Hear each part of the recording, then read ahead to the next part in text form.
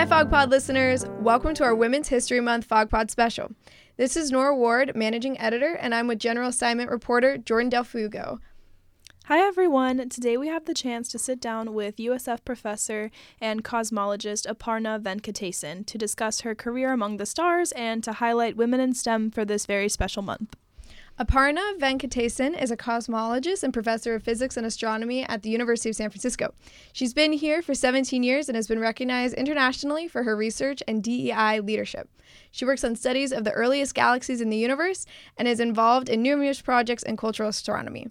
Dr. Venkatesan works actively on addressing the wide-ranging impacts of satellite megaconstellations through more inclusive space policy and preserving space as a scientific, environmental, and cultural resource for humanity.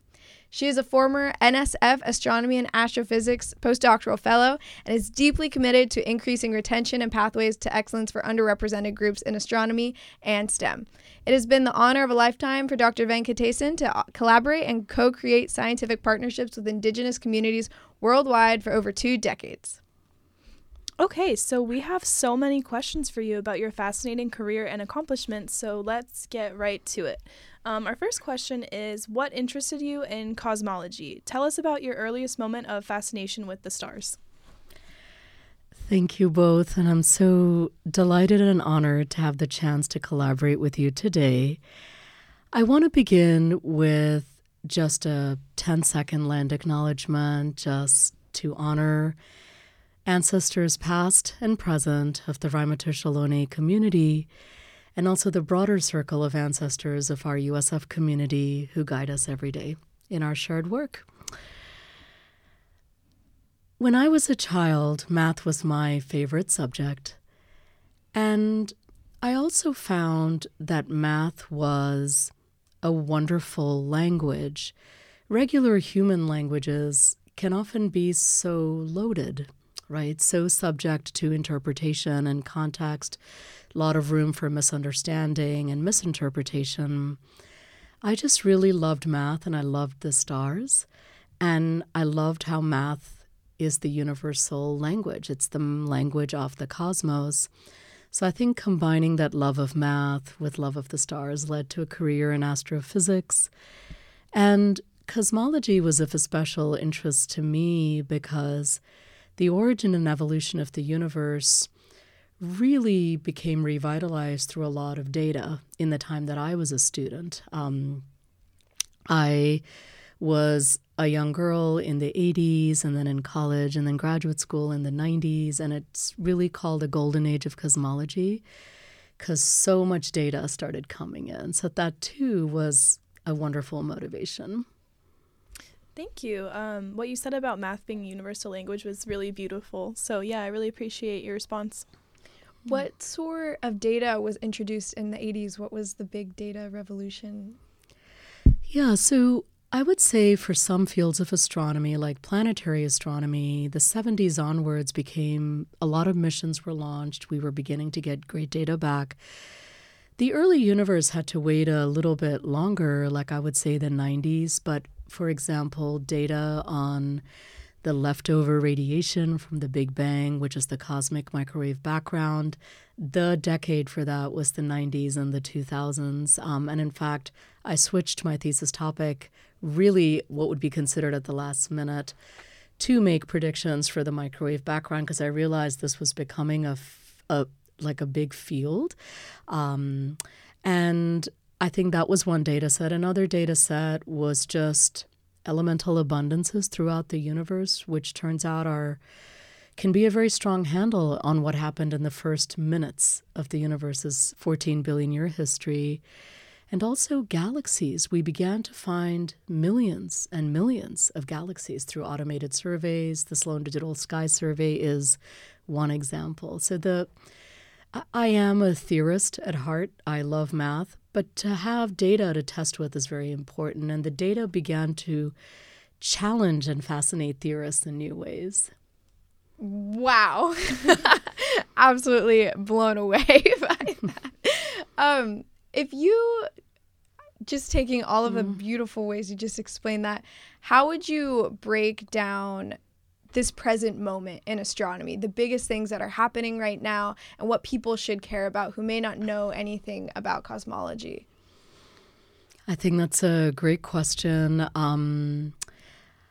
Astronomy is an easy sell. There's space, stars, galaxies. Almost everyone connects to it.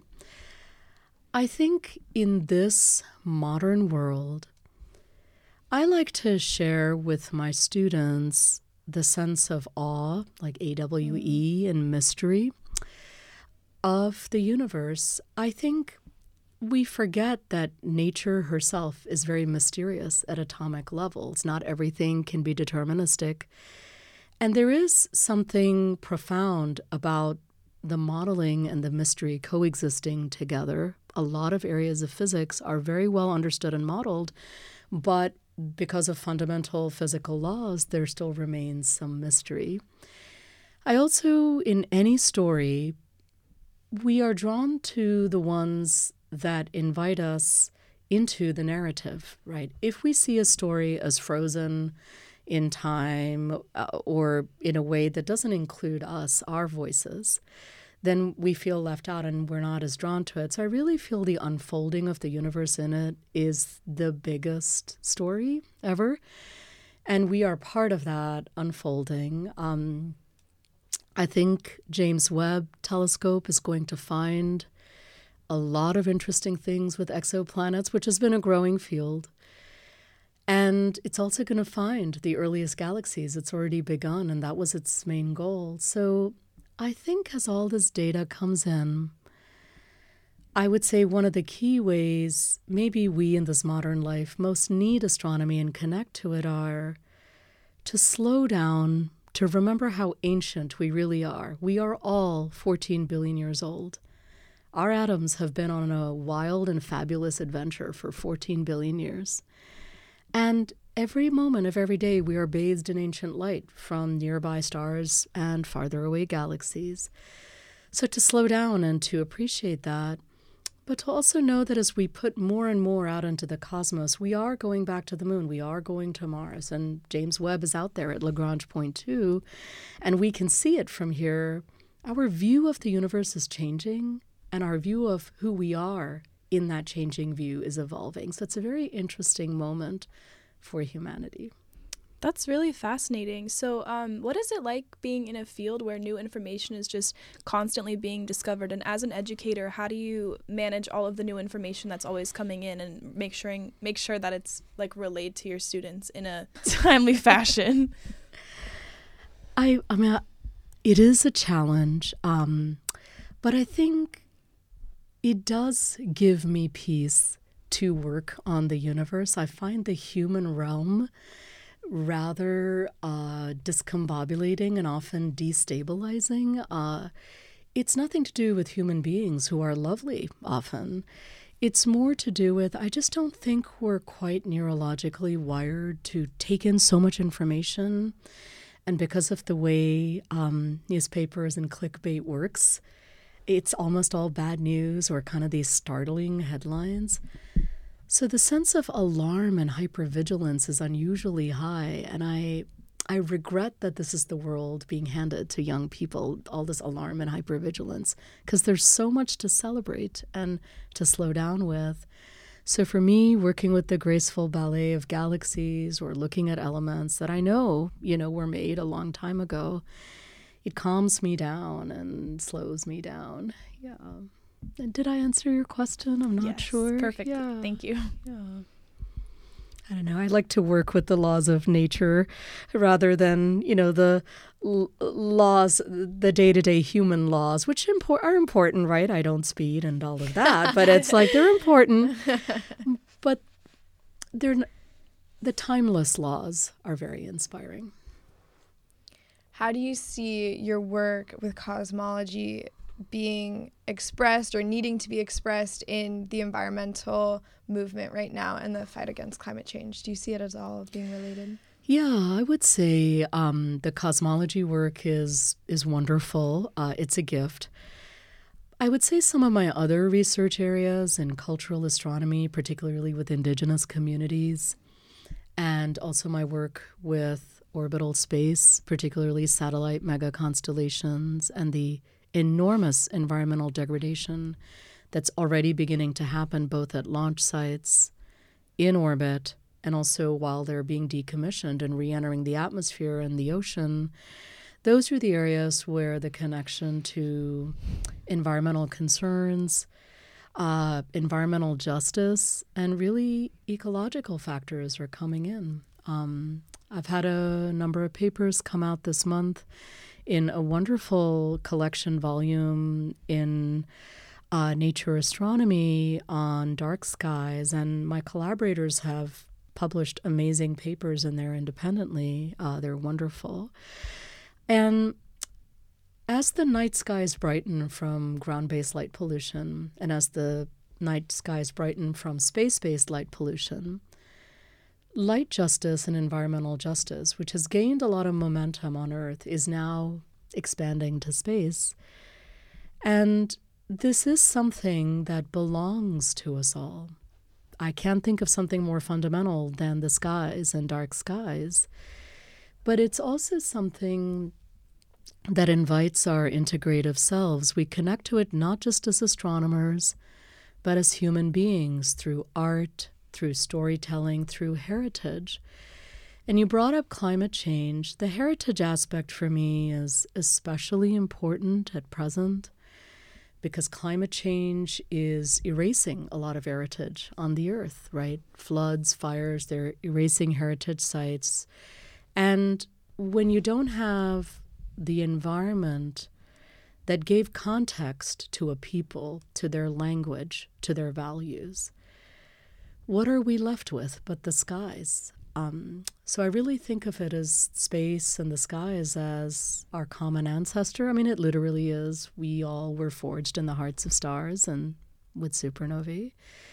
But I also think of it as a last stand against a lot of the erasure that's happening right now. And one last thing, I think the pandemic has been so traumatic and so sobering with the huge loss of life. A lot of elders have been lost. So I think this is especially a time we're hungry for elders as climate change erases the elder redwoods and other elder spaces. And the pandemic erased a lot of lives, including elder lives. So I think we really need that connection with our ancient selves and the ancientness of space more than ever. But there's a lot to parse there, I know, and there's a lot to say on the environmental aspects if we want to come back to that.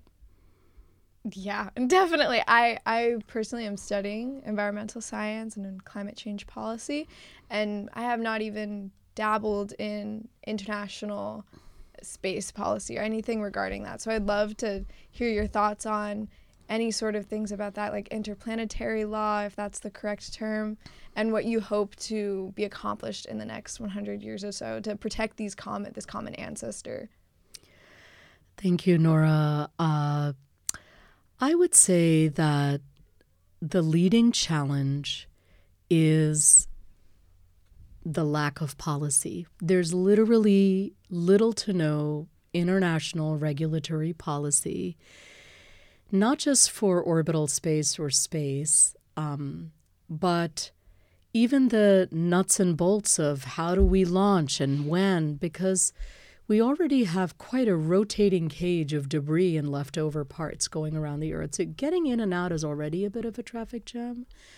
But at even a few % of the planned satellites for launch, up to 500,000 satellites have been approved for launch in the next decade, or I would even say 7 years. Not all of these will launch, but we've launched a few thousand and already things are getting crowded. And the reason for the numbers is this, a global network in lower Earth orbitals that can give us that, global affordable broadband. Because historically we've only had a few hundred, maybe 1,000 to 2,000 satellites up there, but they were at higher orbits and the latency wasn't what we'd need. But coming back to your question, slowly we are extending the Outer Space Treaty of 1967, which has some great ideas about working together in peaceful cooperation. And hey, if we're out there, even if we're not getting along on Earth, let's extend the assistance we need to each other when we're far from home. And if there's a mess, who's going to foot the bill? Each country who launched is legally responsible in principle. But it remains just a document of lofty ideals. There's no enforcement power. The Artemis Accords, which have a growing number of signatories for the moon, is building from that. So there's some development of policy, but I would say there's a huge, wide open, alarmingly unregulated, yet a huge opportunity to reimagine this legal policy landscape. And I'll mention a couple of threads. If we come back to it, great. If not, we'll do it another time. One of them is mining. It's really unregulated and unclear. There is an act that is supposed to be relevant, but again, it's a big gray area. The other one is treaties on Earth. How do they extend to space, specifically between crown nations like Canada or New Zealand and their indigenous communities? Huge legal policy landscape that is completely, uncommented on. No one really knows how this is all going to be handled, but it will come up. Yeah, wow. I wanted to kind of circle back to something you mentioned a little bit earlier, and it kind of relates to the concept of working together and who's responsible. I was curious about what your STEM partnerships with Indigenous communities look like and why it was important for you to center this in your work. Thank you. I began working with tribal youth when I was a postdoc at CU Boulder in the early 2000s.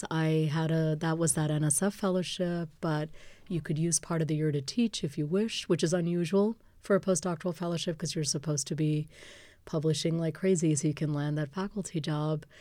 But I noticed at CU Boulder there was this Upward Bound program centered on tribal youth. They brought them every summer to CU Boulder in groups so that they didn't feel isolated, to give them a college experience so that they faced a lot of the ups and downs of college with community members, and so that when they went to college, it would be very familiar. So I taught for them for a few years. That was tribal youth. And then over the years, collaborations with Native Hawaiians, global indigenous communities in Central America, New Zealand, through some of my collaborators, including Dr. Isabel Hawkins at the Exploratorium and others. They really grew to include telescopes on tribal lands, bringing indigenous scientists to mainstream academia and scientific conferences. And then when my work more broadly grew into space policy, this became a natural extension of that because indigenous voices are incredibly underrepresented in STEM and space policy. But I think it's fair to say, given the privatization of space and how quickly things are happening, in my perspective, we are witnessing the real-time colonization of orbital space. And many Indigenous collaborators have said explicitly that when they're in ceremony with the stars and the satellites just get in between, it's like a literal interruption of ceremony and a painful repeat of colonial history. So I do think it's been a natural extension, but I've been very grateful for all the tribes and communities from whom I've learned so much. So the learning has been really, for me, a great gift. They've taught me so much.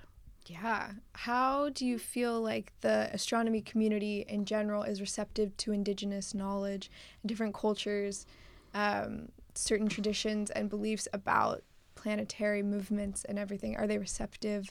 Is it accepted in academia, that sort of thing? Yeah. So the wonderful thing about Indigenous knowledge, because these are millennia-old integrative traditions that seamlessly integrate science, ecology, art, sky traditions, and culture, and they're food sovereignty and lives and migrations have depended on it. So it's by nature experientially tested, interdisciplinary, and sustainable. All the key words that modern science looks for, right? So at the grassroots level, young people and really everyone is very welcoming of it. I've been so honored to bring many Indigenous voices to mainstream astronomy conferences or other venues, and that has also been very welcoming. What is strangely ossified is the power structures. The systems remain the same. There's always motivated individuals in them, but there's a strange siloing, like, oh, that's not my purview, go talk to this office, go to that. So there's this ping-ponging that happens in the system. So there's systemic momentum to deliver the same outcomes of the past. That is very hard. So there's a lot of welcoming by individuals and communities in academia and in universities. But the systems remain the same, the internal systems at federal agencies. They're always motivated individuals and more programs, but strangely things stay static with time because systems are slow to change. Did you find yourself as a woman and person of color having to overcome those obstacles in your career and education? I know you were the first woman from Cornell to graduate with an astronomy degree. Wow! But if you want to speak more about that. Thank you so much. I think my own journey is unique to me. I think as an immigrant, I've been incredibly grateful for the opportunities I've had, opportunities that many communities that have been here for generations have not had. So I just really want to acknowledge my gratitude. I do think that being a woman in physics brings its toll. You're often the only girl in your classes, and it was a historical accident. I didn't plan on being first in a number of spheres. It's just the way it turned out. I think I'm also the first woman my department's hired in USF's many decade history. But again, that's a historical accident. But I do think physics is a very quantitative field and can have a lot of power dynamics and structural factors that affect people of color and women. And similarly for other, at-risk demographics or underrepresented demographics. So yes, along the way, and it's really too much to share today, I've had more than my share of harassment and racism and also some pretty troubling incidents of severe bullying. But I just think what helped me survive was allies in the field. And as I got older, I learned to find them sooner at every career stage. So that really helps. And I think the field has made enormous progress. They have a lot of research misconduct or ethical violations protocols now at universities and systemically, nationally. But we still have a long way to go. And it comes back to something I was saying earlier. We feel most inclined to stay in systems or in environments where we feel welcomed as our whole selves. And when we're told to just, you're lucky you're here and just fit in. And then, of course, there's a background of wrongdoing by a few individuals, which it took a long time for the system to catch up with.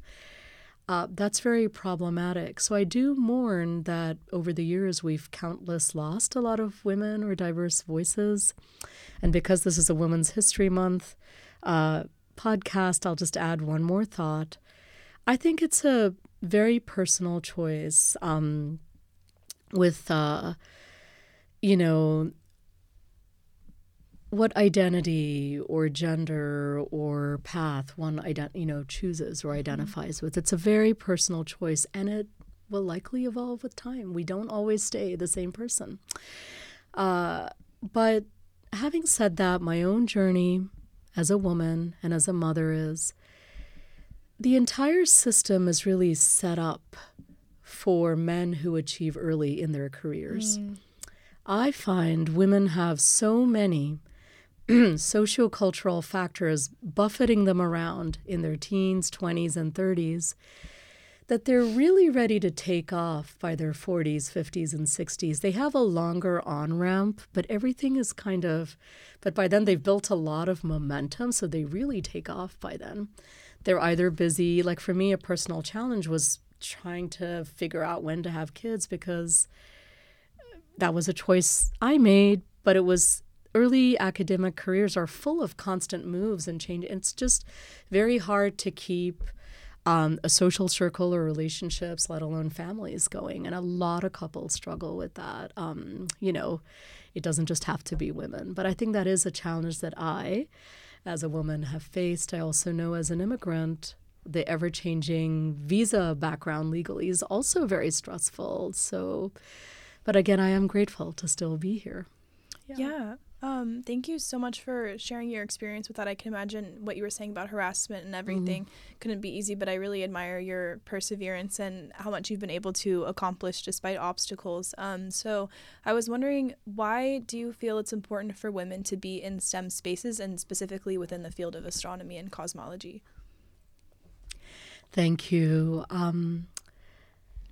I think that it's very important to have as much identity diversity in all fields, but particularly in STEM, because in most places, a rather static and, Western male-centered story of science is told. So we need to rewrite a lot of those stories to remember everyone who's been left out.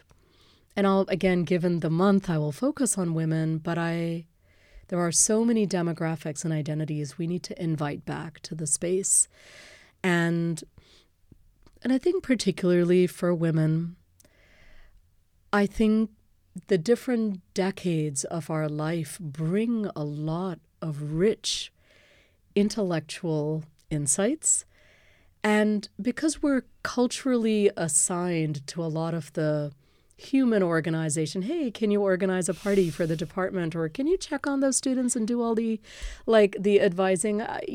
It's just true that if you're a woman of color in the department, a lot of women and people of color in the department will come find you if they're facing challenges or need a listening ear, and that's great. But I think having people in the system that mirror the future workforce we want to have is key. But I also think because women are, willingly or not, whether they want to or not, are put in charge of a lot by society. I just think, and this is not about me, but when I look at women in the field, they just have mad social and organizational skills. They've had to survive. And they're extraordinarily good at running meetings, getting through a lot of static to the main issues. So there's a combination of just breadth and depth that I think really comes from the beautiful, lifelong, creative wellspring of being a woman in the modern world. It's not limited to just women, but I did want to amplify that. Yeah. Absolutely beautiful and inspiring. Thank you so much for breaking it down like that and putting words to these feelings that I think many people feel across the gender spectrum, and especially women. Just for our last question, do you have any advice or inspiration for women in STEM in general, women looking to get into astronomy, about what you've learned, how you've cleared the static, and really be fulfilled in this career and in the STEM field in general? Thank you. So for me, one of the reasons I didn't go for an industry or just a research institute job is I love being with the students. I love being with the future every day. So to all the future voices of the field, astronomy, the STEM workforce, I would just say we need you. We need your perspectives. We need to advance from all human ways of knowing.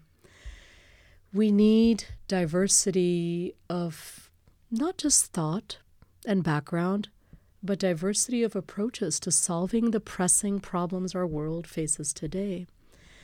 When I work with Indigenous students who bring their background in, say, aeronautical engineering and their cultural insights, it's so valuable. We all learn and grow as a team. So I would say we need you.